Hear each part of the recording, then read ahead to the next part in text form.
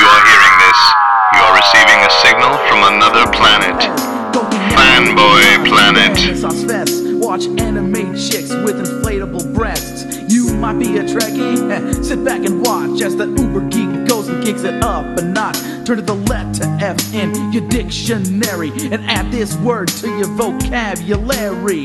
Take a look, cause I'm the real McCoy. Damn it, Jim, I'm not a doctor, I'm just the definition of a fanboy, baby. I'm in nerd overdrive, I will always survive. Fanboy, baby. Feel so alive watching Babylon 5. We're going to be a fanboy, baby. Can't use that as a warm-up. Well done. Best friends with a I think Rick has that problem himself. This is No, it's not the outtakes. There are no outtakes. no. This is not the kind of warm up we want for our show. The tech warm up I don't think is as endearing as yeah. No.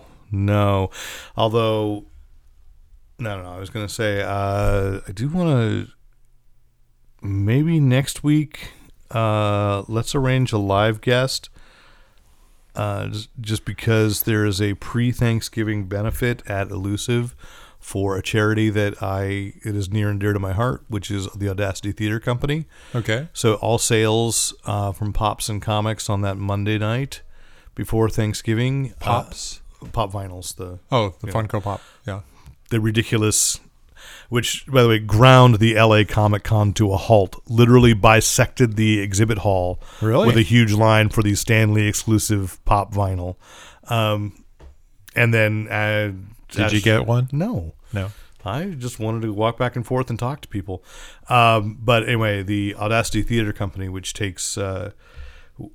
goes into disadvantaged elementary schools and kind of it's like a program in a box and does shows.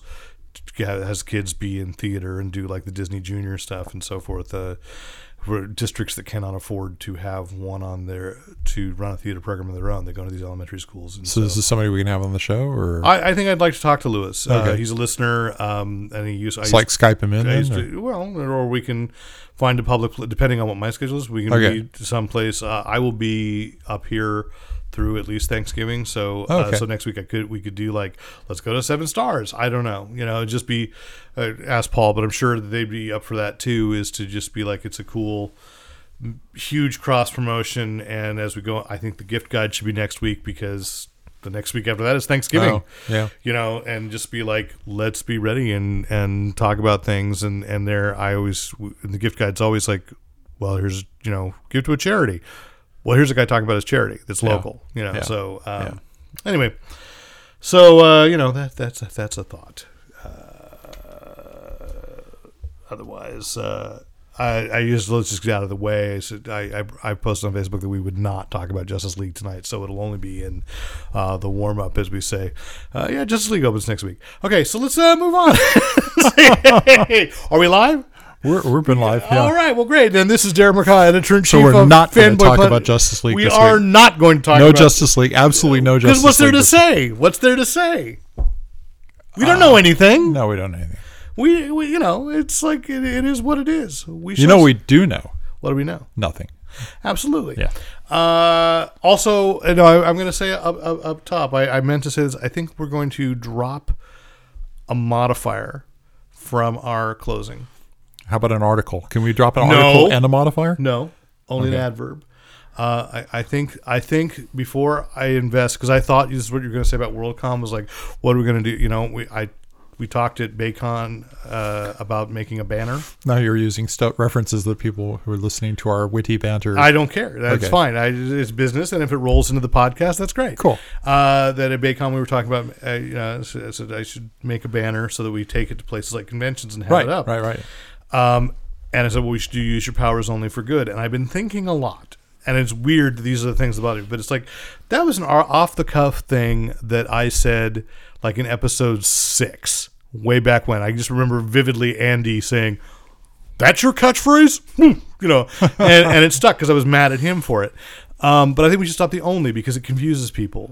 And before I print something up is to say, use your powers for good. But I actually have a moral reason for this, and maybe if people are listening to this part and want to write in and agree or disagree with me is I think that the thing is, use your powers only for good is like, well, we're all human, and in these times we just need to try to be the best people we can be. So we're saying it's okay to use them for revenge. No, I'm just saying use your powers for good. It's just a reminder instead of we are going to be inflexible, moralistic, because good Lord, we threw that away a long time ago. But it's just I think it's almost, I don't have a big problem with it. Yeah, I just think, I think and if we take the only out, it's easier for people to remember. If you say use your powers for good, which how many celebrities have we asked to say that? Who that's what they say? So say it for me the way we'll say it at the end. Use your powers for good. Or use your powers for good. I don't know. We'll improvise. We'll go through some different emphases over the next few weeks. It's going to take a look. I know. It's not. It's not the meaning that bothers. It's the. No. I totally get it because we have totally gotten into use your powers only for good. Yeah. So this is. But in these times, use your powers. This is back for to good. This is back to the listen up fanboys. I want this to be so inclusive. Like, you know what? You can come back, and if you haven't used your powers for good, there's still good in you. We forgive you. Back. We forgive you. Yes, absolutely. It's absolution. Thanksgiving. You can get absolution on a moment's notice. I do hope that you have just done post-production in which there is the sound of heavenly choirs behind that. Yeah, that's exactly what I want. All right, so anyway, hey, this is Derek McCaw, editor-in-chief of FanboyPlanet.com, and you are listening to the Fanboy Planet podcast on Wednesday, November 8th. And my gosh, I'm just going to say, of course, across from me, producing all this and probably making it sound much better than it has any right to be, is, of course, Rick Brett Snyder. There we go. Only Rick Brett Snyder. Rick, only Brett Schneider. Use your Ricks. Only for Brett, only Schneider. Schneider only. I think you're, Schneider-only. Can we put an article in there now? We can have Rick the Brett Schneider. Rick A. Brett Schneider. There we go. Because I think that Ron and Bill would have something to say about that. And Elizabeth, definitely. There's actually a Richard Brett Snyder on the East Coast. He's a sheriff. Well, there's a computer engineer. Great story if it ends there. But he was actually caught. He was actually, he actually did something illegal and was put in prison. So. And when did he switch places with you? Because I know he did. No, yeah. It's like there's a Derek McCaw on the East Coast, and the two of us may never meet because it's like Lazarus in the Star Trek episode. In the tunnel forever. So you know what? I want to say there's a lot of news this week. We still have one last bit of unfinished business. I think that the new slogan should debut at our 500th episode. Well, I say we should be practicing it. We should be practicing it. Okay. Yeah, but it's going to be the first public. So these are like betas. These are the betas. People, we're at like 490, 489. This is 490. This is 490. So we have 9 more episodes to get the rhythm of this right. And then publicly at 500. No which pressure. I don't know where it is. I don't know when it is. Yeah. But that's got to be a public performance. We will and I know what figure I'd that like out. to do. But I also know, as we've said, there are many busy things going on, holiday season, and who knows, life gets weird. It's going to be January. It may be later than that. Yeah. Because this is already November. I'm seriously, yeah. And there is, I have an idea that I would like, but I didn't want to say it to you until I could make sure that every little piece of it could happen for a guest. Okay. And to do something really cool live. Okay. There's just a lot of logistics that I don't think we can actually pull off. But and when I say we, pretty much me. But and it's not anything that anybody can help with. It's just like that person has to agree to be able to do it, and that person has to be in person. Is it Todd Rundgren? You blew the damn surprise. This is why. Good, I can check that off my bucket list. 498. That's where we stop. So anyway, this is a lot of foo for all. Of course, if you are listening to us on your favorite podcatcher, rate us, tell your friends, and if anything we talk about on tonight's episode that you wish to purchase for yourself or as a gift, because next week will be our gift guide. We just established that. We will, yes. And I'm already getting the emails from publishers and so forth saying, hey, have you done a gift guide? How about this? Skybound's got some interesting stuff. Star Trek's offering stuff like Discovery. No, give the gift of Discovery. And anyway, and if you cannot find it at your local brick and mortar store, you can use the handy dandy Amazon link. And speaking of Star Trek and Discovery, of course, you can also go to Think Geek on our site. We are an affiliate of Think Geek. And anything you purchase through the link on the Fanboy Planet website, we get a small kickback on that as well as an affiliate. So, give early and give often. And if you'd like to donate directly to defray the cost of the podcast and the blog, I like to say website, but it's a blog, isn't it? I don't know. It's not a blog. Blog. Are there legal definitions? No. Well, blog doesn't typically write about other people kind of things. Oh, yeah. Usually you were. I have no sense of self. I live completely in a fantasy world, so I think it's qualified. It's a all right. Geek News. No, when I started, it was a website, and then I accepted zine, and now I say blog just because I think it's easier for people to understand. Most people get that concept, but anyway. So blah. If you want to help defray the cost of it, you can go to PayPal and editor@fanboyplanet.com. Yeah. And of course, if you have any questions, comments, compliments, commentary, criticism, you can write to us at editor@fanboyplanet.com.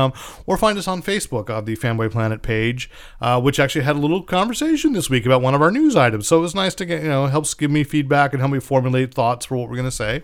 And you can also tweet us at Fanboy Planet, which I believe Quincy. Why am I going to say Marshall? That's not right.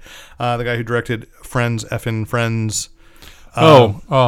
He's tweeted at me a lot this week because he's now that film Friends, Effin' Friends, Effin' Friends is on Amazon Prime. Yeah. So that's been very exciting. I love that. And, I also got an email back about that Prodigy that we saw at CineQuest. They got a distribution deal. Oh, good. And they wanted me to know. And I was like, yeah, awesome, because I love when movies that we love at a festival, they don't just disappear after the festival circuit. They're going to be somewhere and you can see that. But anyway, blah. So there you go. You can tweet us at Fanboy Planet.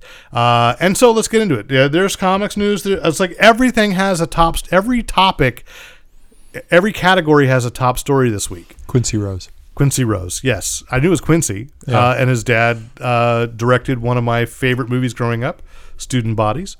Wrote and directed that. Mm-hmm. My brother was so jealous that I knew somebody related to that movie. So anyway, so I'm just going to take the top stories as they happen in the categories, and that is, I thought that on Monday the biggest story that turned out to be, well, it's a non-story, but it's a story again. We'll get back to it. It's the biggest non-story. It's the biggest non-story of November, it was topped. And that's saying something because by yesterday's, but only for a smaller group of us. We're like, the non-story on Monday you could explain to people and they'd get half of it. Yeah. The story on Tuesday you could only explain to our people and they would go, what the what? Yeah. And that was a tweet also from Mario Anima, who's like, Fanboy Planet, explain this to me, which is that Brian Michael Bendis, who, we got to think about this. That Daredevil was 99, 2000 when he started writing for Marvel. Yeah, I looked him up earlier today because he had done... No, he'd been doing independent work for a while before. He was brought onto Marvel for about 18 years. Yeah. And I'm going to argue...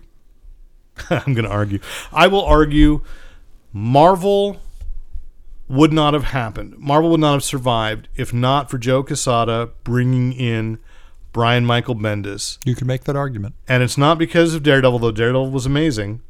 It was because the turning point that was marked was Ultimate Spider-Man, and Avengers Disassembled. Yeah. Because that event, love it or hate it, that event changed everything for Marvel, made it attractive enough that they got the courage to do Iron Man the movie, and he was part of that too. Yeah. So 18 years, changing the face of comics, really. And I'm not overselling. It's just amazing work. I'm not overselling that to say that. And there are people that are mocking things about him. He brought decompressed storytelling. He is a big fan of breaking molds like Alias of David Mamet, and so he brought a new level of realism to dialogue. Yeah, and yes, some of it's easy to parody, and sometimes he fell into self-parody, but he went from being a gritty crime writer to being Ultimate Spider-Man, was a heartbreaking retelling and reinvention, and then he turned that around again and created Miles Morales. Mm-hmm. And then he's ending up at Guardians of the Galaxy and Iron Man, where I would never have predicted in 2000 that that's what he was going to write. Along the way, real good 19 issues, I think. Along the way, Powers which he had not originally been exclusive. That was Image originally, and they became part of Marvel's Icon line. And Scarlet, which I is one that I just say, if you want to just talk about your dialogue again, I told him that is the first issue of Scarlet was like, this is a monologue. This should be a dramatic monologue that high school girls, because she's a female protagonist, are using for audition pieces, because it's so nuanced and it's so emotional, and it's so spare at the same time, and it's some of the best of what Bendis could do. And then yesterday, he announced he's exclusive to DC out of nowhere, and it's like boom. So where's he live? Portland. Okay.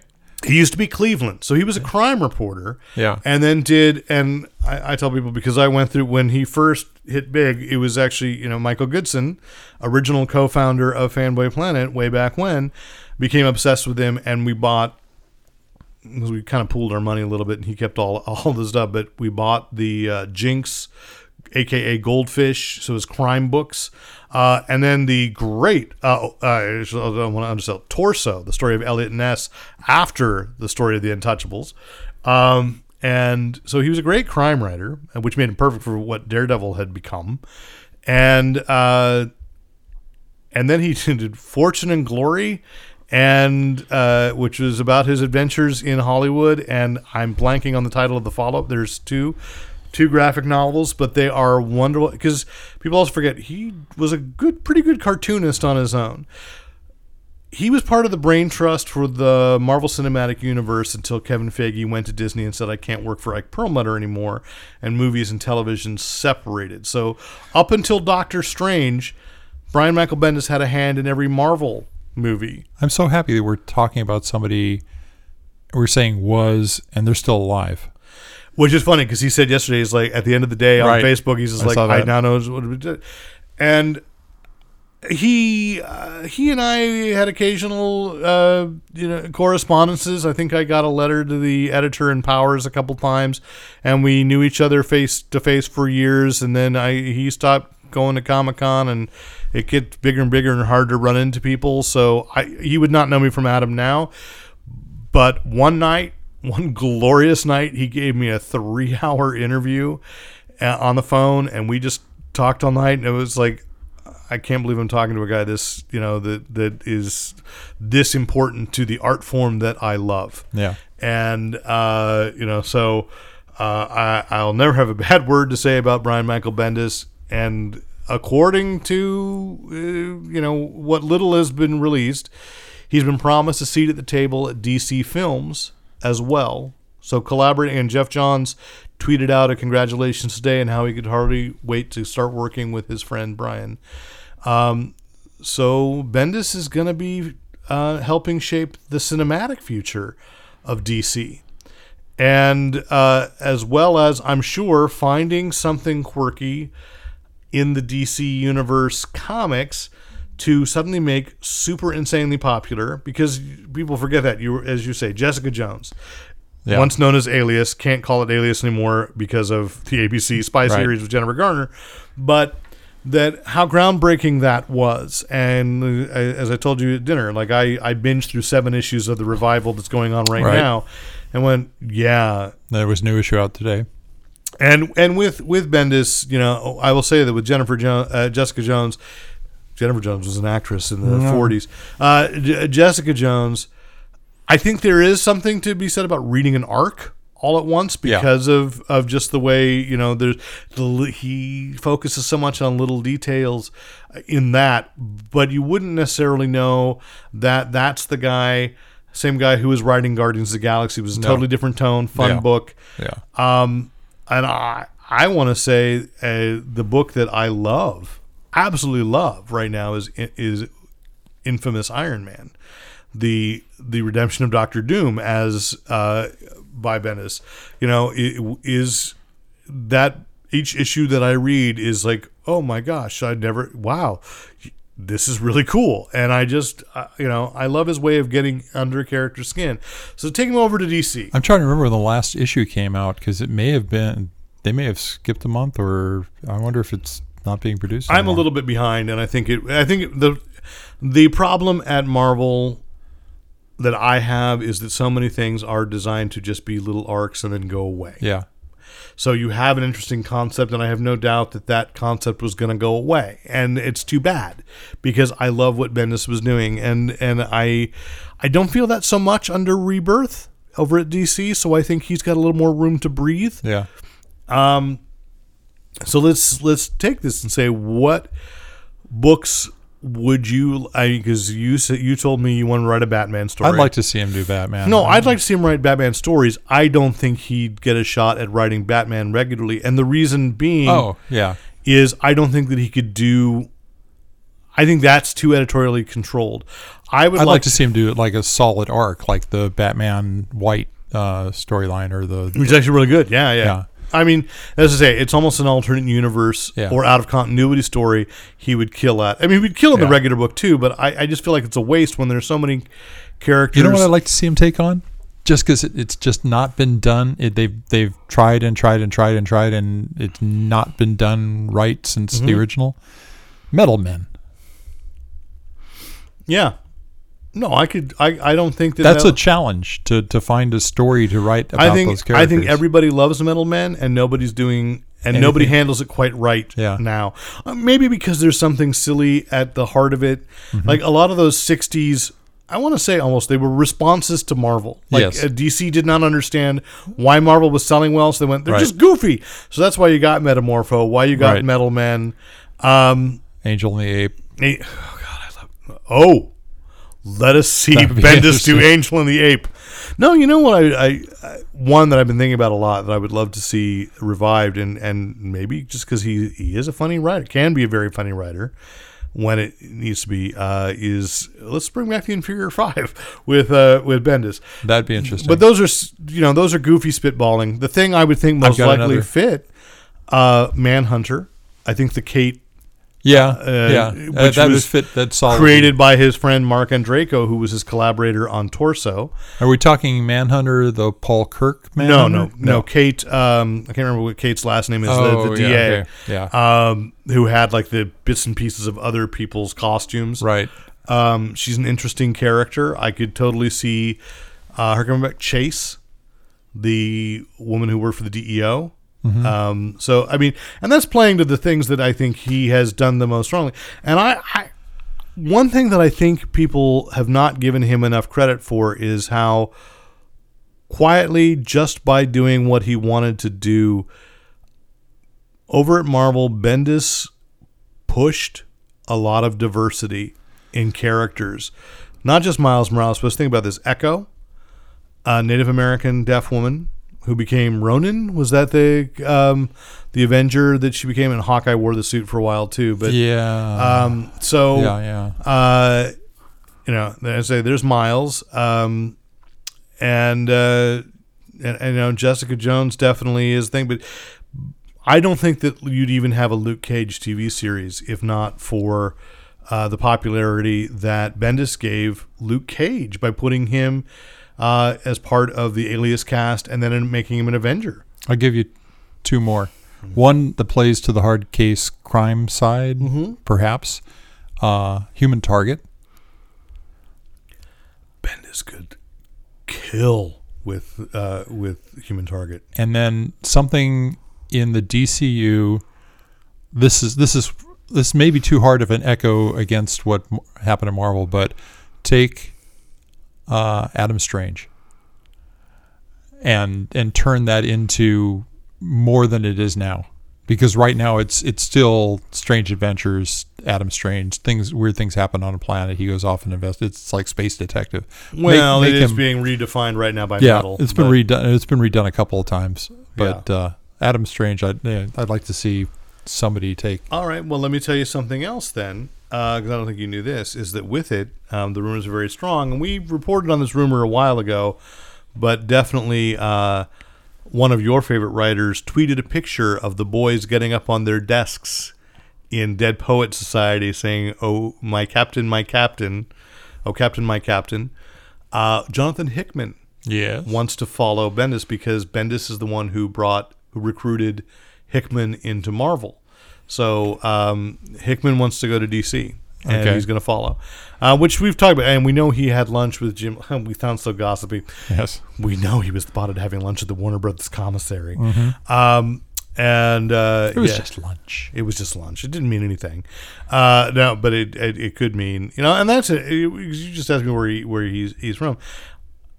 Marvel is still located in the East Coast, and I think there's another domino thing is that I don't know how much longer Marvel can exist in New York as the last comics company standing. The industry outside of Marvel has largely moved to the West Coast. Mm-hmm. DC is run out of Burbank. You've got Image is up in Portland. It used to be out of Berkeley. Right. IDW San Diego. Dark Horse is up in Portland. They have offices in LA too. So everything's happening on the West. Yeah. So, and I would think for Bendis, well, that's even easier. I know he likes, he has children. He likes to come down to LA, go to Disneyland. So does Gail Simone. But she likes to go to Disney World. Who doesn't love to go to Disneyland? But I know that, because I see on Facebook when they post photos and I go, that's awesome. So, I think this is great. It's just a shot in the arm. I mean, he's written just about every character at Marvel. I think that the only ones he didn't really get to write that he may have had a dream of was Fantastic Four.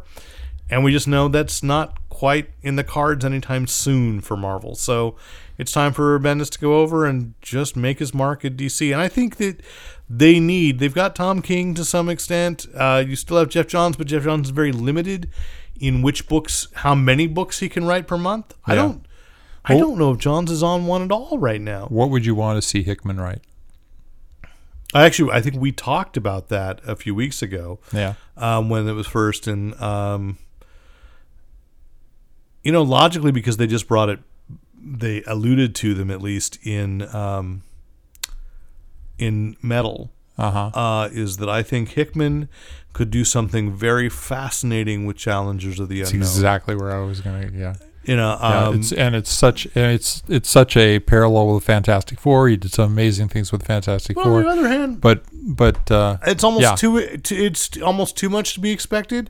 I'd like to see them create something new, because that's the, again, not to oversell, is I read an article saying, Jessica Jones, like the only, because of the Netflix series, like I'd argue that's the only 21st century, the character that's been created in the 21st century that's really been new and fresh and taken hold. And I'm like, no, I think Jessica Jones has always been great, but the only reason that she's popular right now is because of the TV series. Yeah. But let's be fair, that what Bendis did was create Miles. Even though he's a Spider-Man, he's still such a new take on it. Oh yeah. That character's gone. And it's not the only character. It's not just the Spider-Man characters, the whole supporting cast too. Which is basically the supporting cast of Spider-Man: Homecoming, with different names. Yeah. I think it's awesome. I cannot wait. I'm just because I like to push people back to the website. There is a 2004, that 3-hour conversation got winnowed down to a 4-part interview. And one moment in 2004 in which he said, "Yeah, I'll write for DC someday." And we had I asked him to write Metamorpho because that was my favorite, and then he turned it to ash in my mouth because that's what he did at the time. Hickman's work in Image books, typically he's so big on inventing modern mythologies of stories, and I'm just trying to. I keep on thinking, okay, so in DC, where can you go with that kind of thing? And I never got caught up in Justice League Dark with what happened there. But I think if you give him an assignment like that and let him pull the supernatural characters into something more, almost like when George Perez and when they redid the whole Wonder Woman mythology, right? Mm-hmm. But do that with the DC or rather, supernatural. I would think more likely Hickman would create something new. Yeah. And so would Bendis. I want to see where's that mark of a new character from Bendis that fits solidly in the DCU. Sure. And I hope that it's a good fit, because I was thinking about this recently, is we almost forget that Jeff Johns wrote for Marvel for a little while. And it didn't work. Like, he wrote a Thing miniseries that was And he wrote a kind of infamous run on the Avengers that we all just sort of forgot about. Then Bendis stepped in and made everybody forget about that. So, and I'm not saying that to diss Jeff Johns, because obviously Jeff Johns has done a great work over at DC. Dan Slott used to be at DC, and his work didn't quite fit with what was going on over there. It was good stuff. I liked it, but it wasn't until he got to Marvel. Now, my favorite part about all this, of course, is that Tom Brevoort, the editor-in-chief over at Marvel, has just been telling DC they better, make sure they've got a good copy editor, proofreader on hand. And a lot of the editors over there have been tweeting out different misspelled versions of superhero names and so forth because, well, Bendis, by his own admission, is, he is a terrible speller and his grammar's bad, so an editor always fixes it. But we're looking forward. We don't have any details beyond that, but like I say, that was the big news. And he leaves at a time when he leaves a great legacy, as Marvel has an event called Marvel Legacy, and I just wanted to touch base on it. Last week, Rick recommended on his What's in the Bag, Captain America, I guess it's not really number one, but, the Marvel Legacy number one. Right. Mark Waid and Chris Samney, and I picked it up finally. Went in last night and bought a whole stack of books that had been in my box for a couple weeks, and I read that and just went, if all of Legacy can be like this, where it is a book that a kid can read over and over and treasure, then Marvel did it right. Yeah. I'm not sure they did, but that was such a great, that was like, and I guess the problem is Waid is really good at writing a story that gets to the heart and why a character is iconic. And this is not to diss Waid. It's hard you can't tell an iconic story issue after issue after issue. Right. You can encapsulate, and that's what this issue did. Mm-hmm. He will tell a good story, but it's like, my favorite Superman origin retelling is his Birthright, and it's largely because of the last issue. Like, he just did this beautiful thing that encapsulated that. There's a Peter Parker story about Uncle Ben that is, and Mark Waid's written many great Spider-Man stories, but that was one which is like, yep, you got to the heart of everything. You summed up Uncle Ben, and then, but if I saw that in another story, well, no, it's not that. It's just, and that's how I feel about that Captain America. There will be adventures of Captain America, and Mark Waid will tell, and has told great Captain America stories. This particular issue was like, oh, that's why we need a Captain America. That's what makes this character so great, and I hope that somebody gives that's why it resonates so much. And I hope that somebody gave it to Chris Evans. Yeah. I really do, because it's like, that's the Captain America Chris Evans plays. And, and which, that was great. And then I read the Power Pack one-shot, and I love that they're doing that with Legacy. There are 5 one-shots that are just like, okay, these are characters you might think are cool. They're not committing to a series. They're just like, hey, this is, and I'm sure it's like, so we can recapture the trademark of the perfect name Power Pack, of, Master of Kung Fu. That's another one. I can't remember what some of the other ones are, but there are 5. I know that there are 5. That's all. And it's like, this is great. I wish that more publishers would do that. These one shots that kids can read over and over and over again. Mm-hmm.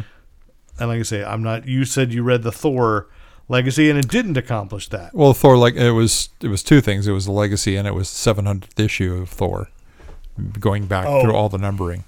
So too much in one issue. Yeah. So I mean, the thing about that one was, again, they wanted to bring back all the creators from in recent memory, and they wanted to touch on all the different faces of Thor. So and there's a nice Kirby splash page with the Kirby Thor with the boots that flare out and like all that. And then there's the problem with the book in my mind is they tried not to have the little 4-page vignettes of each one of these variants on Thor, but they were telling them over time and interspersed, and I just thought it was kind of weakly presented. I think this is one of those things that I hear, though I never heard him speak aloud, but the voice of Jim Shooter, every book is somebody's first book. Yeah. And when you've got something that's a great jump-on point like this, I almost feel like, and I'm sorry, because I appreciate experimental storytelling as much as the next guy, but if you're going to have a large section of the audience that just might be discovering comics for the first time, Especially with Ragnarok out right now, people are going to dive back into that comic book shop and say, "Give me a good Thor book." And I mean, you had an article on Fanboy Planet about here are the graphic novels you can pick up, and those are all great stories. Right now, Thor is one. It's still the Jane Foster Thor. She's dying. She's in her last legs as a living being. Odin's son, the original Thor, is maybe going to go back. Probably going to go back to being Thor again. Yeah, there's no maybe. Is he worthy? There's no probably. There will be. We had a great introduction of the War Thor. An absolutely. Have you read that? Do you know what I'm talking about? Not yet. I do know what you're talking about, but I haven't read it. Brilliant concept and incredibly well set up. I did not see it coming. I typically stay away from the spoiler web pages and stuff, so I don't know that this stuff is coming up ahead of time, and it totally paid off for me. But at the same time, and that happened the issue before. So, yeah. I appreciate that they brought in the Frog Thor. You said Frog, which is alluded to in in Ragnarok, which was funny. You know, I'm like, Marvel get crazy, because if somebody at Disney marketing realizes, my God, there's a Frog Thor, and frankly, if they had put the Frog Thor 3 or 4 pages were quite brilliant in how they made the Frog Thor an effective character. Well, you know, you talk about the storyline and people say, they roll their eyes and go, I remember that being a damn good arc. Yeah. You know, and so Thor versus the Rat King, right? Yes. Yeah. And so anyway, that's okay. There's pick up, if nothing else out of Marvel Legacy, pick up that Captain America by Mark Waid and Chris Samney, which, by the way, I got to say, I've always liked Samney's art, but it definitely reminded me of the guy who drew Captain Easy. Almost a Milton Caniff, but that's not Captain Easy. I want to say it's Buzz Dixon. But there was something that really felt like a good 40s adventure strip to Samney's art. And I guess it's always kind of been there, but it really felt strong in this. Yeah. So, I just wanted to call that out. Let's go to what's in the bag. What's in your bag, Rick? Well, let's start. We kind of hinted at this character a little bit, but we're at the Legacy issue 14 of Jessica Jones. And we are back with perhaps her nemesis, probably her nemesis, at least if you've watched the Jessica Jones Netflix show. Yes. Because we have the Purple Man back in He's purple. Town. And he's the man. And this, if you've gone back and read the Alias, I think they're called Alias Jessica Jones I think graphic the trades novels. are. Yeah. And the Purple Man wasn't introduced until late in that series, whereas he was the entire focus of the Netflix series. In that series, Jessica Jones was single, kind of, an alcoholic, not liked a lot by her friends. She was really a hard-to-like person. A lot like the way Kristen Ritter portrays her. Exactly. Now we have a Jessica Jones who is married, has a lot of friends, and has a baby. And this plays right into the heart of where she is now vulnerable and terrifyingly sore. So it starts before 14. So get the issue 13 at least if you're not already reading it. But yeah, this is going to be a good story. And I hope that Bendis gives her Bendis. I hope that Bendis gets to give her a happy ending, and that Jessica Jones is never used again. I hope he wraps the story at least. Yeah, but I mean, it's so Bendis. When you say never used again, you mean the book as a separate entity. Well, that it ends and that Jessica Jones sort of disappears, just like Jack Knight. You know, when James Robinson retired Starman ended. Yeah, that was it. Although she's in Defenders though. Yeah, well, that's okay. But that's Bendis. I mean, right? Still writing Defenders. Yeah. And that'll finish up. That's what I'm saying. She can retire away. And, it's almost like gaming with Morpheus, too. Or Daniel. You can only use Daniel in DC. Aren't they doing another Netflix series of her? Yes, they are. And that's fine. You can do the Netflix series all you want. I don't want the comics version. Okay. I want her to have a happy ending. And with Bendis leaving Marvel, that's a character that really defined his time there. And I just want that to, be done. All right, I'm going to throw up my bag. Action Comics 991, The Oz Effect Part 5. And the main, I think this is good. It's really funny because I read Part 1. Did you see the lenticular cover of that? I did, but I decided to forego the extra $1. I understand. It's a pretty good cover. Oh no, it was. Don't get me wrong, but there's only been one cover that I've had to have, and that was the one with the button with Jay Garrick. Right. But this, I just I read the first part and the last part, and because I have the second, third, and fourth part in bags somewhere, and I just kept, I don't know which order, so I just went, I'm just going to see how this ends. This is going to lead directly into Doomsday Clock. Right. And so this is one of those, like, I missed when the Adventures of Lois and Clark that basically introduced this Superman back into continuity happened, and those are great books. It's a great trade paperback. Pick it up. Right. And so it's just one of those things when you know that there's going to be a big event coming and a slightly smaller event is happening, you don't want to miss it. This, I don't want to reveal who Mr. Oz is if you don't know. It's shocking, and then I was annoyed, and then the way it ends up, I was like, oh my god! No, it's surprising how many books are actually involved in there, because Detective as well, and Justice League. This was surprising because it's rippled through a lot of Rebirth, and there is an answer here, and it's leading to a different mystery, which is of course going to be the Doomsday Clock. So I like this. The really interesting thing, and I picked this up way back when this criticism was happening within the Superman books, when the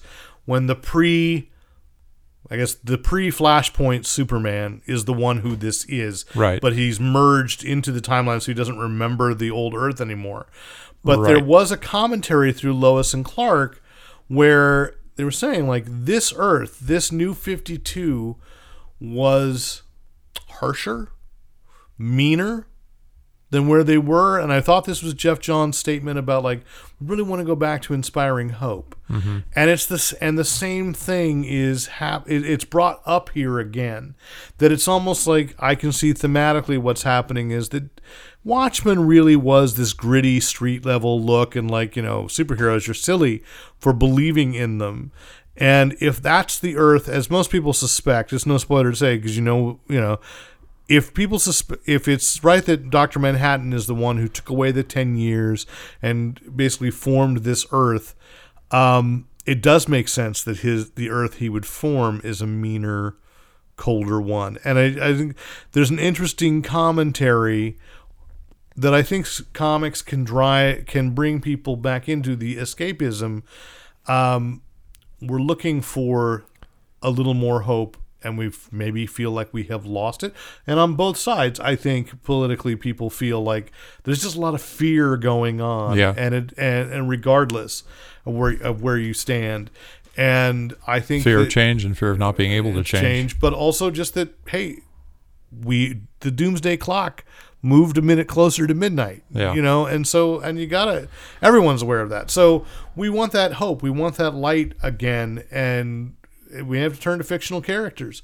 And so I like that this is leading into Superman being that vanguard. So, pick it up. The Oz Effect. The trade paperback will be soon, but right now, Action 991. All right. I'm going to skip this one. I'm going to go right to this one. Why? No, because you're afraid I'll steal it. Ha ha! Which one are you going to? No, I know. You were going with that one. We're fighting. Go ahead. Yeah. Go ahead. I'm sure that's great listening. From Boom Studios, issue 1 of 6 of Kong on the Planet of the Apes. And we've got a great cover which is like a 3. Oh, you got a different cover. Ha ha ha! Oh, yeah, you did. Nice. I like that cover. Yeah, that's a good cover. You've got the Statue of Liberty in the background. You have a reclining dead ape, and then you've got a gorilla soldier in the foreground. This book actually surprised me a bit. It didn't go where I thought it was going to go. I've been reading too many of these Planet of the Apes crossovers. There've been a lot. There have been a lot. You know, this is Star Trek, and you know, you had Green Lantern, and Tarzan. Yeah, so it actually starts off with after the first Planet of the Apes movie, the Planet of the Apes. Yeah, and there's a number of references to Taylor, and there's even a line where what will we find out there? We'll find our destiny, which was the same thing. What will Taylor find out there? He'll find his destiny. Yeah. We've got additionally, it ties in the original movie for Kong by way of an historic artifact. Yes, yeah. So, I loved that moment. So there is no warp hole. There is no tear in time. There's no mystical thing. This is just something that is on the Planet of the Apes, and there is a rather large clue washes ashore that they're able to determine that they need to go off on an ocean-bound trek, which again made me think of the black and white magazine from Marvel back in the day. And cinematically, it really has only been the township of the apes. It's really, yeah. So whereas but that we were discussing before, the magazine, they went all over the U.S., all over the Americas, and there was. I've got to go back and which is being gathered and being collected by Boom Studios as well, in great omnibus editions. So we have a voyage to Skull Island by a number of apes. It's cool. I enjoyed this book a lot as well. I did. Okay, so I'm going to try not to steal one that you see. I feel like I have. These are the two I have in my stack left. Damn it. Okay, so yeah. All right, I'm going to go back in then with I recommended Ragman number 1. I'm going to recommend Ragman number 2 because when I recommend number 1, I had not read it. Yeah. I have not read number 2, but I did read number 1. Okay. And I do think this is a really good reinvention. And that's the thing, is with a lot of these characters, especially those that kind of came out in the 70s. Last week I talked about Black Lightning, how Tony Isabella got a chance to really reinvent his creation as if it were today. And that's what's happening with though I don't think this is, I keep wanting to say Guy Fawkes. That's not who the writer is, but his last name is Fawkes. Ray Fawkes. It wasn't his creation. No. But this is a good redefinition of Ragman, kind of a war vet from the Iraq War. With artifacts, and we know that there was a lot of looting of artifacts in Baghdad, and that's where the origin of the suit and Ragman now comes from.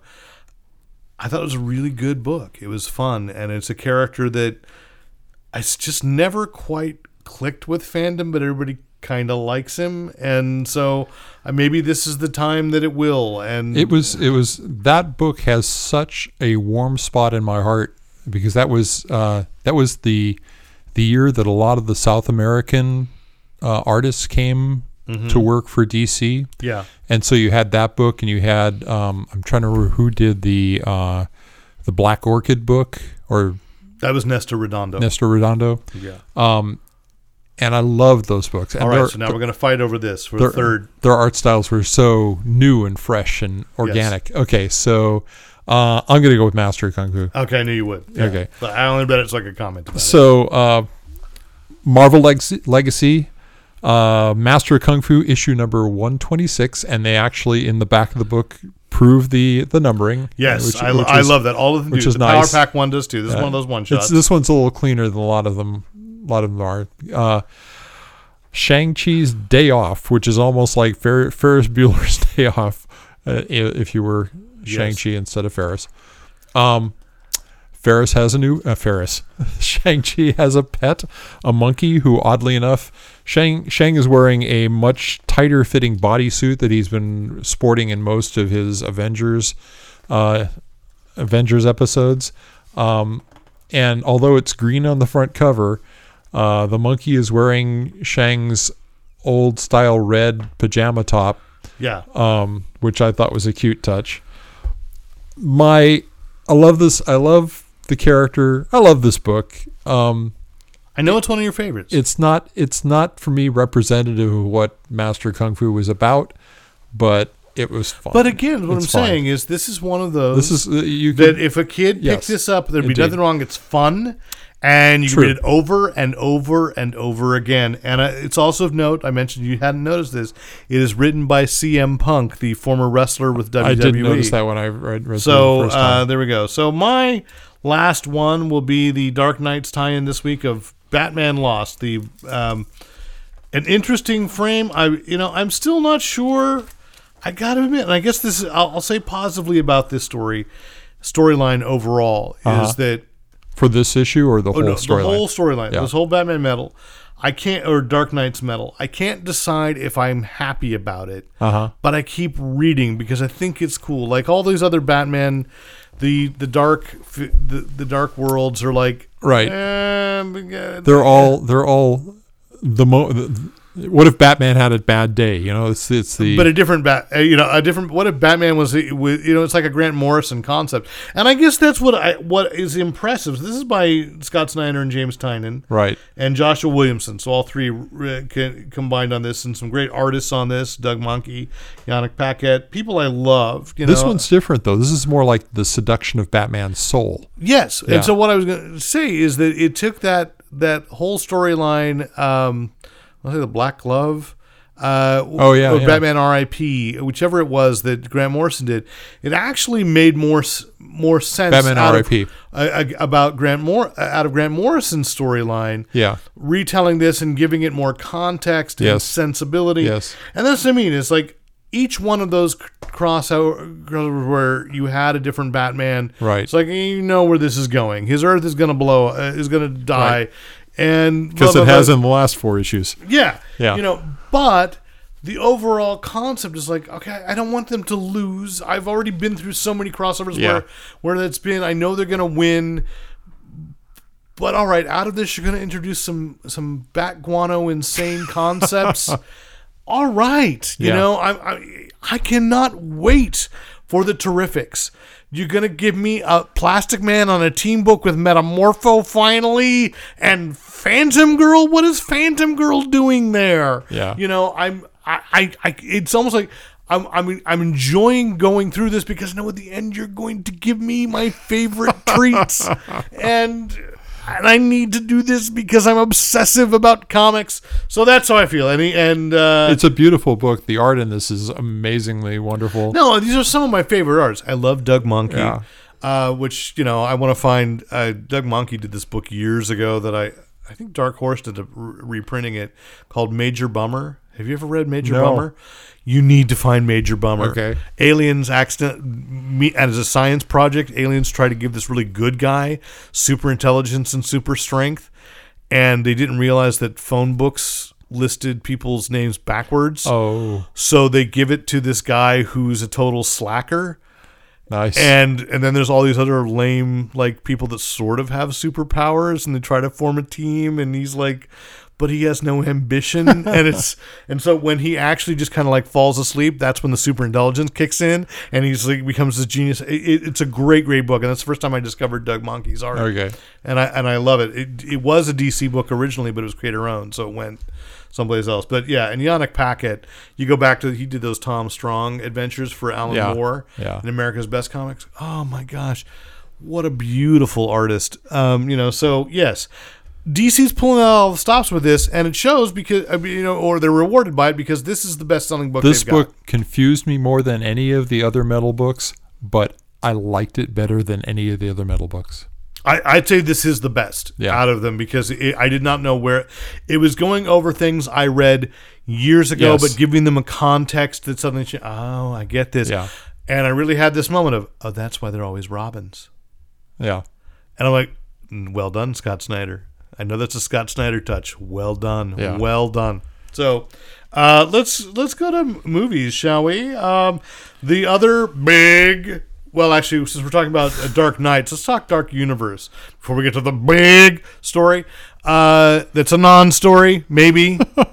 That apparently the story with that Universal's Dark Universe, after a few weeks ago we talked about, hey, Bride of Frankenstein is happening. No, apparently it's not. They pulled the plug. Darn, that was the first one I was actually looking forward to. I know. And Dark Universe is dead. That they're still kind of like looking, can they develop this? They're not totally canceling Bride of Frankenstein, but they don't think the script's there yet. So they're waiting to see if they can Just find make some good creative movies. And that leads into the big non-story, which I thank Chris Kohler from Earth 2 Northridge and also of the Nerdables podcast. He and I, we messaged back and forth on Facebook, and he said that I got to the heart of it. Like, I did not run this rumor because it was rumor on Monday on Fanboy Planet. I didn't run it because it was rumor. And then even in the article, it says, like, even if this happened, it's not happening now. And so what the story is that Disney was in talks with Fox, 21st Century Fox, to buy, well, actually they were in talks with Fox Corp to buy 21st Century Fox, meaning the studio, the movie studio. So all of the IP, it would not have gotten Fox, the TV network, Channel 2 in the San Francisco Bay Area. They would not have gotten that. But they would have gotten FX and FXX, and and they wouldn't get Fox Sports or Fox News. And Rupert Murdoch apparently wants to double down, and that's where he believes the future is. But what you were just saying about just make good movies, this is the part that I really zeroed in on. Is the reason that they want to sell it is that Fox believes that the only way to grow in market share is acquisition, not by actually making good movies. That's a sad state of affairs for us all. Here we say, Dark Universe, if you had just made a really good Mummy, they made a good Mummy. I think you said you finally caught up and watched it. No, somebody else. Tom Cruise. Yeah, no, I think I know somebody else who watched it. It's like, it's a fun enough movie, but because there was so much weight that it had to carry, because you knew it was Dark Universe. It even began by saying with the Dark Universe logo instead of like, just tell me, like, you think back to 97 when Brendan Fraser's, that first one came out. Like, no one had any expectations. Who knew that was going to be any good? Yeah. And I love that movie. That's one of those that it's on TV. I stop and watch it for at least 5 minutes because it's like, that's a fun movie. And so if the Mummy had been allowed to do that, that's fine. But when you realize that Fox has all these, they don't know how to make good movies. Right. And they would have gotten the rights to the TV shows as well. That would include X-Files. That would include The Simpsons. That would include Family Guy, which is an odd fit. I think more likely that if it were to happen, and I'm going to say if it were to, because the article said they had talks.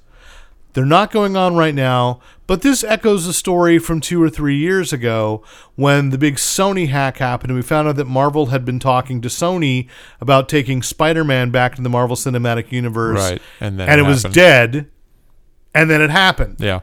So I think the thing is, Marvel totally wants to, not Disney, Marvel totally wants to get X-Men and Fantastic Four back. And I think Disney would be happy to do that. I said this on Facebook. I'd like them to get it back so we can have a new Fantastic Four comic. But what better way for Phase 4 of the Marvel Universe to have, Cinematic Universe to happen than the Fantastic Four? Yeah. We know that the Skrulls are showing up in Captain Marvel, but I think that they would sell things off because there are still odd fits. You cannot put aliens and predators in Disney. Now, Disney did once upon a time have a studio or a label. Well, they did have an Alien Encounter, which was apparently too damn scary for anyone. It was very scary. I never rode that, but and not because I was scared. I've never been to Florida. Yeah, so they did do an Alien Encounter. Extra. That's what. Extra was the movie. Was a bad knockoff of Alien. So it was Alien Encounter. So we already know that's a bad fit. They used to have an imprint or a label for releasing movies that were R-rated, Hollywood Pictures. And they had Touchstone. But really, Disney has rebranded itself as it's the cradle to grave, but still family friendly. It's always PG-13 as hard as they're going to go. Yeah. So if they took over Fox, what happens to Deadpool? You get the X-Men back? Deadpool can't exist as Deadpool that way, unless they say there's an imprint that goes, no, it's R-rated, but it's not Disney. It was so successful. I can imagine that you could make a financial argument. They haven't done it. You know, Disney has not done an R-rated movie in at least. Well, nothing's forced the issue for them. Well, and I just get and they got rid of. They shuttered Hollywood. They haven't. I think they shuttered Touchstone. They sold Miramax. They kept Miramax when they forced the Weinsteins out. But I just discovered 3 years ago they had sold it. I mean, I just discovered it in the last couple of weeks. I was watching a movie called American Satan, and it had Miramax at the beginning, and I was like, "This doesn't seem like a Disney movie." And then I wonder what Disney's doing, and then it was that they had, and Miramax had done R-rated movies, but Disney doesn't own Miramax at all anymore, but neither do the Weinsteins. So it's just kind of, there's a lot of interesting potential, and if nothing else, but the most crucial thing. So I've learned so much this last 3 days, researching of like the inside baseball that I love, because I know that it's the inside baseball that makes the things that everybody else loves happen. What would Disney get out of buying Fox that they don't have now that they, I think, kind of desperately need? And it's not just the X-Men and Fantastic Four. Yeah. It's A New Hope. They don't have the rights to A New Hope. Right. They own the rights to the characters, but they don't own the distribution of the movie. So apparently, this is what I did not realize this. I thought it was the whole trilogy they didn't have. They will get, no matter what they do, they could sit and do nothing. They will get The Empire Strikes Back and Return of the Jedi back in 2020. You could get so they could conceivably release the original unreconstructed versions of Empire Strikes Back and Return of Jedi in 2020. Unless they buy Fox, they will never get A New Hope. It is Fox's, which is the forever. One that most people want to see, a digital version of the original cut. And now I've had a couple of people offer, I could give you the codes, I could find the ways, and I'm like, it's not worth it to me to go through the things and feel like I'm owning something I shouldn't own for how little I would watch it. Well, I still feel like I want to have a legal copy. I want it to be I have real. the Blu-ray, and I transferred my Blu-ray to DVD, and it's I know there's ways. There's ways. I know there are legal ways to do it. I shouldn't say, but I want it to be a real thing. I want my kids to be able to, maybe they'll go, oh, no wonder they redid it, But I want them to now have that original. He really did shoot first. That's it. Is that worth $4 billion for Han to shoot first? I say yes. Which then somebody else pointed out to me on Facebook, I think maybe it was Chris Kohler, from a certain point of view. There are at least 3 stories set in the cantina that tell the story, and none of them notice. They all tell a different story of what happened there. So I got to get that book. That's one that I keep meaning to order. I get distracted by other things. Like, you got me hooked on. I finally gave in to omnibuses. And not only did I buy the Swamp Thing omnibus, but I just went, damn it, I want it. I got to have it. I had the Howard the Duck omnibus, which they just had a clearance on. So I'm like, okay. So it'll be a while before I get there. But, so it's a very interesting, fraught with potential, and it is still rumored. Like, the talks are dead. Every report says the talks are dead. But what happened was on Monday, that announcement came out. I think it was CNBC broke the story. Fox's stock went up 7% because everybody was excited that Disney, But the upside, the truths that come out of this is Disney had the conversation. They're interested, and I could see a lot of reasons why they would want it. I would also see a lot of reasons why it wouldn't work. But the more important thing is that Fox wants out of the movie business. Big deals like this rarely go down in the first meeting. Yeah. And on one hand, there are monopoly issues. I think that I read that if Fox and Disney combined, they would control 40% of the box office. Wow. Because Disney's already number one. And as they say, when I say they don't do R-rated movies, they've been doing pretty well with their reasonably family-friendly. They're at least 25%. Yeah. Warner Brothers, I think, is next because they had Harry Potter. And we'll come back to a couple of Warner Brothers things too. So let's do that. Let's go to TV because there's another. See, that's the thing. Every day, some news story this week that's like, this changes explodes. Everything. Well, it sort of does, which is that Amazon has. I know them. They will. If Disney doesn't own us all, Amazon will own us all. Amazon is going to make a Lord of the Rings TV series. And I think what blew my mind most about it was I read a little interview with Sean Astin who said, well, I said like 18 years ago when we finished the first one, I'm like, it's been how long? No, I think it's based on the Tom Bombadil short story. No. It's going to be 15 episodes. No, he just said it's like he knew that it was coming back around I'm to just TV. Kidding, yeah. No, that Return of the King was like 2001. So it's been almost 17 years since the Lord of the Rings films. Oh my God! You mean they're really going to start the whole thing over again? Yes. Wow. As a streaming TV series on Amazon. Live action. Now, we don't know when. They just know that the gates have opened. The gates of Mordor. The gates have opened. Well, Jeff Bezos very, very specifically wanted to stop doing arty live serious drama or dramedy things, and wanted to get into high fantasy because he thinks that's what the world wants. So, Lord of the Rings walked in, so they're going to redo the whole thing. Now we don't know anything about like who's involved. There's no creative team. They've just said Amazon has just said yes, we want to do Lord of the Rings as a television series. Now, the thing is, I was blown away by how long it's been since the movies were actually made.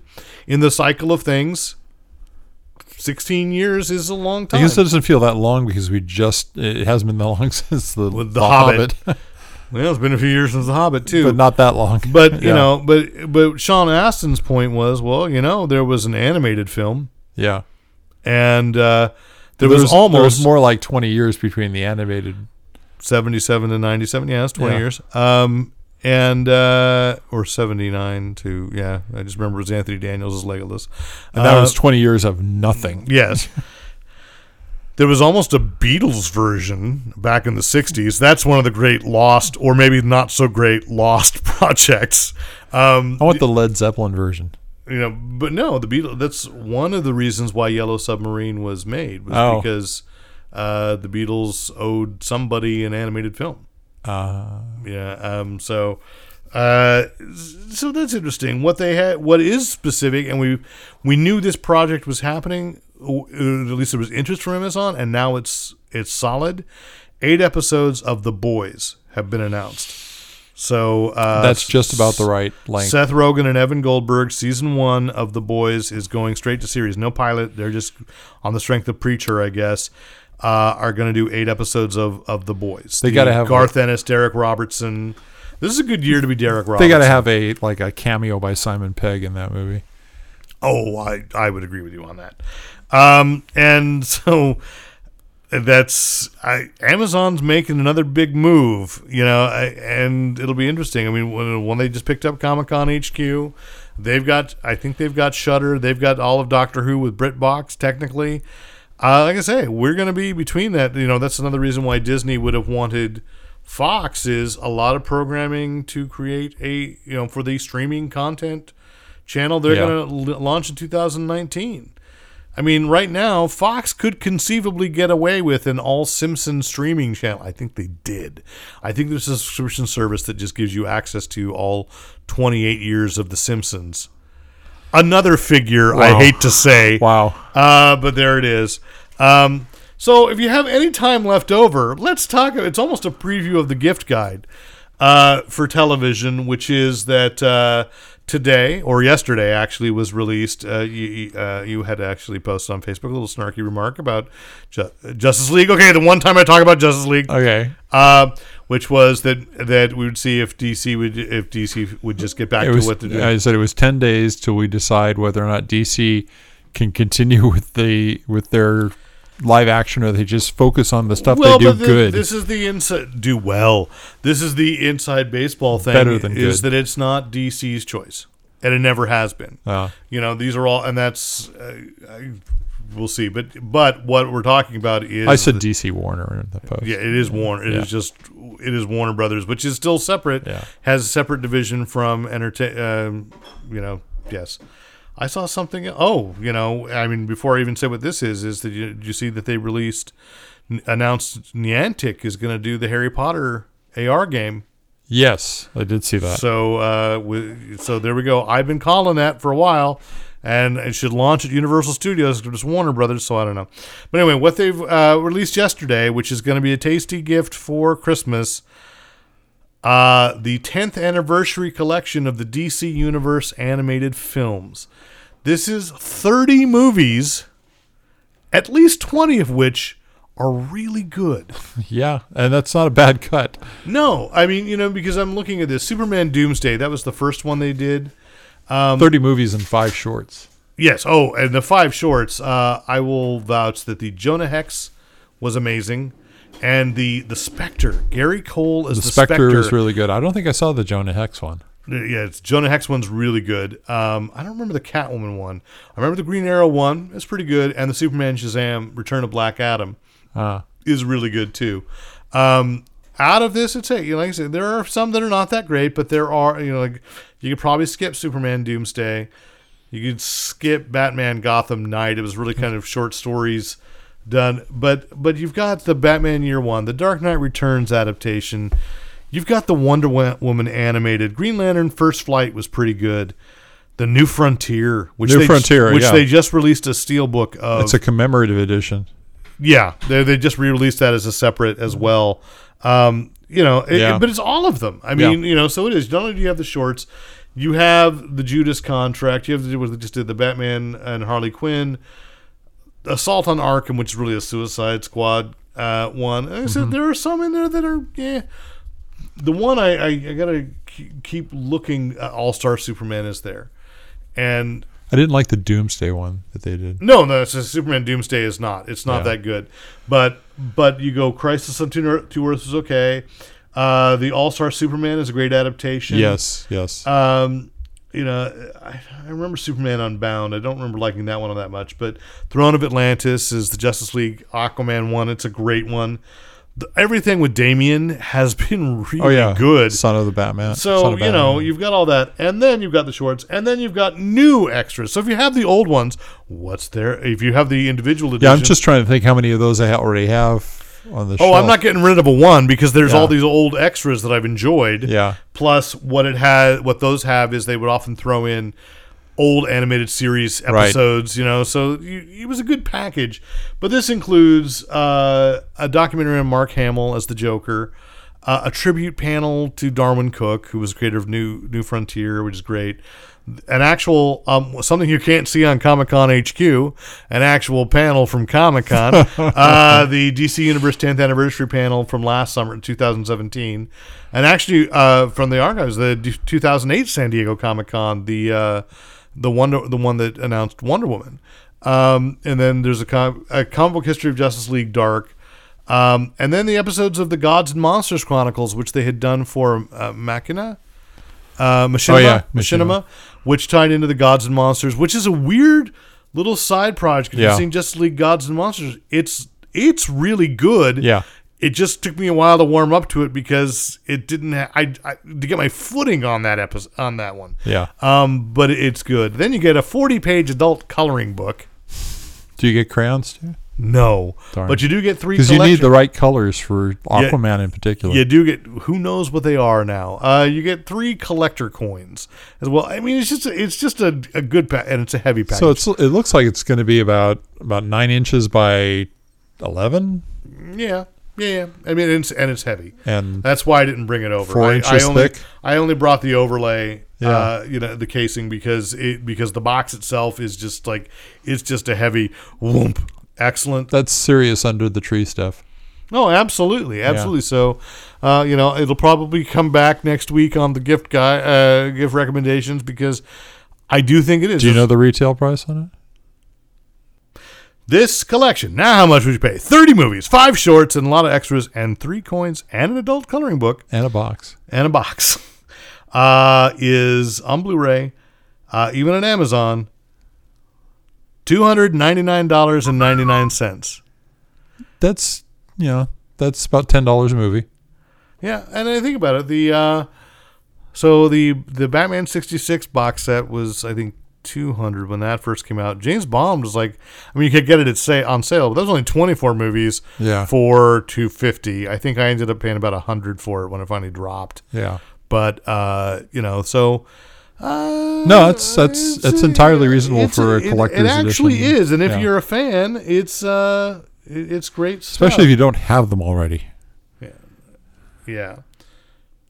So I think I have most of them. I don't have all of them. I never did get The Killing Joke, so now I will finally watch that. So I got The Killing Joke. I buy mostly the Batman ones. I bought a few of the Superman ones. Well, I used to say I highly, and they just redid the a commemorative edition of the Wonder Woman one, and I think that the Wonder Woman, for a long time, that was my favorite out of all of them. I watched them all very rarely. I can watch New Frontier any time of the day. I think that is a great adaptation, and as we've said, All-Star Superman. Oh yeah. It's always better to read that graphic novel. It misses some really good hunks out of the graphic novel, but to just sit down and watch and to introduce somebody else to that story, and then they watch it and they go, now would you like to see more? And yes, you hand them the graphic novel. Yeah. So that's it. What a week, and it's only Wednesday. Like, while we've been sitting here, probably something huge and earth-shattering happened. And for once, it's nice to say that about something in entertainment and meaningless. Like, if I get bogged down in work and don't hear the news for like 4 or 5 hours, it used to be my joke, I got to check and see if we're all still here. But now I really tend to have that actual feeling. So, this is really nice to be able to say, oh, it's still a good time to be a geek. Yes. And, yes. So that's good, and this weekend, of course, if this goes up in time, Murder on the Orient Express, starring Kenneth Branagh and his ridiculous mustache. For that movie. I'm probably going to see it Sunday night. I love the one that they did back in the 70s. Yeah. I love that movie. I love the story, and this one looks awesome. I may go there first day, which I don't do that often. I'm looking forward to it. But I said I'll probably get to it Sunday night. So that's it. Hey, everybody, thanks for listening in once again. If you have any questions, comments, compliments, commentary, criticism, write into editor@fanboyplanet.com. And if there's something we talked about, like, you know where you could get that 10th anniversary collection, Amazon.com. I'm just, we might say that. Or, how are the .com numbers? How am I going to get to Amazon.com, though? Through a link on fanboyplanet.com. Oh, that's such a convenience. Oh, Rick, why be so patronizing? What a wonderful thing to do for people. Come on. If you're listening to this, you've already found that. So anyway, there you go. And, of course, Think Geek has plenty of stuff, too. This is that time of year I start looking. It's like, is there a fun, ugly sweater? Although I resent calling them ugly sweaters. Because originally, somebody who loved you knitted a sweater that looked like that, and she did not mean it to be ugly. The Christmas sweater with the dinosaur on it? The Christmas sweater, yes. That was somebody who thought, my little Ricky likes dinosaurs. I should show you the sweater my mother knit. I bet. See, and I say she would be hurt if you called it an ugly sweater. And I don't think they're ugly. I got the there are two, I'll say there's a cool Target one for Stranger Things. From season 1, you can actually get there are LEDs on it, so it lights up and sends the message. Nice. They improved last year's Darth Vader Christmas sweater, and that one also lights up. But there's a really nice Christmas cardigan that I picked up that is AT-ATs and the Death Star in sort of like Christmas. It's actually burgundy and tan, but really nice, warm holiday. And you look at it and go, wait a minute. Is that Star Wars? Why, yes, it is. So this is the time of year where I start looking at what's T-Fury and like going, and they have not activated their ugly sweater section yet. Kohl's has had some on already. I never go to Kohl's, and I should because I love Kohl's is awesome because if you order enough stuff, shipping is free, and if you want to return it, you can return it at a local store. Oh, you go online. I go to real places. Yeah. I talk to people. I talk to people when I return stuff. And they go, oh, that guy. Yes. All right. Rick Brett the Schneider. So it's all right. Hey, once again, thanks. Okay. This is Derek McCaw, editor-in-chief of fanboyplanet.com. And I'm Rick Brett Snyder, reminding you to use your powers for good. We're going to have to work on that. I know we will. I know. We'll get it. We'll get it.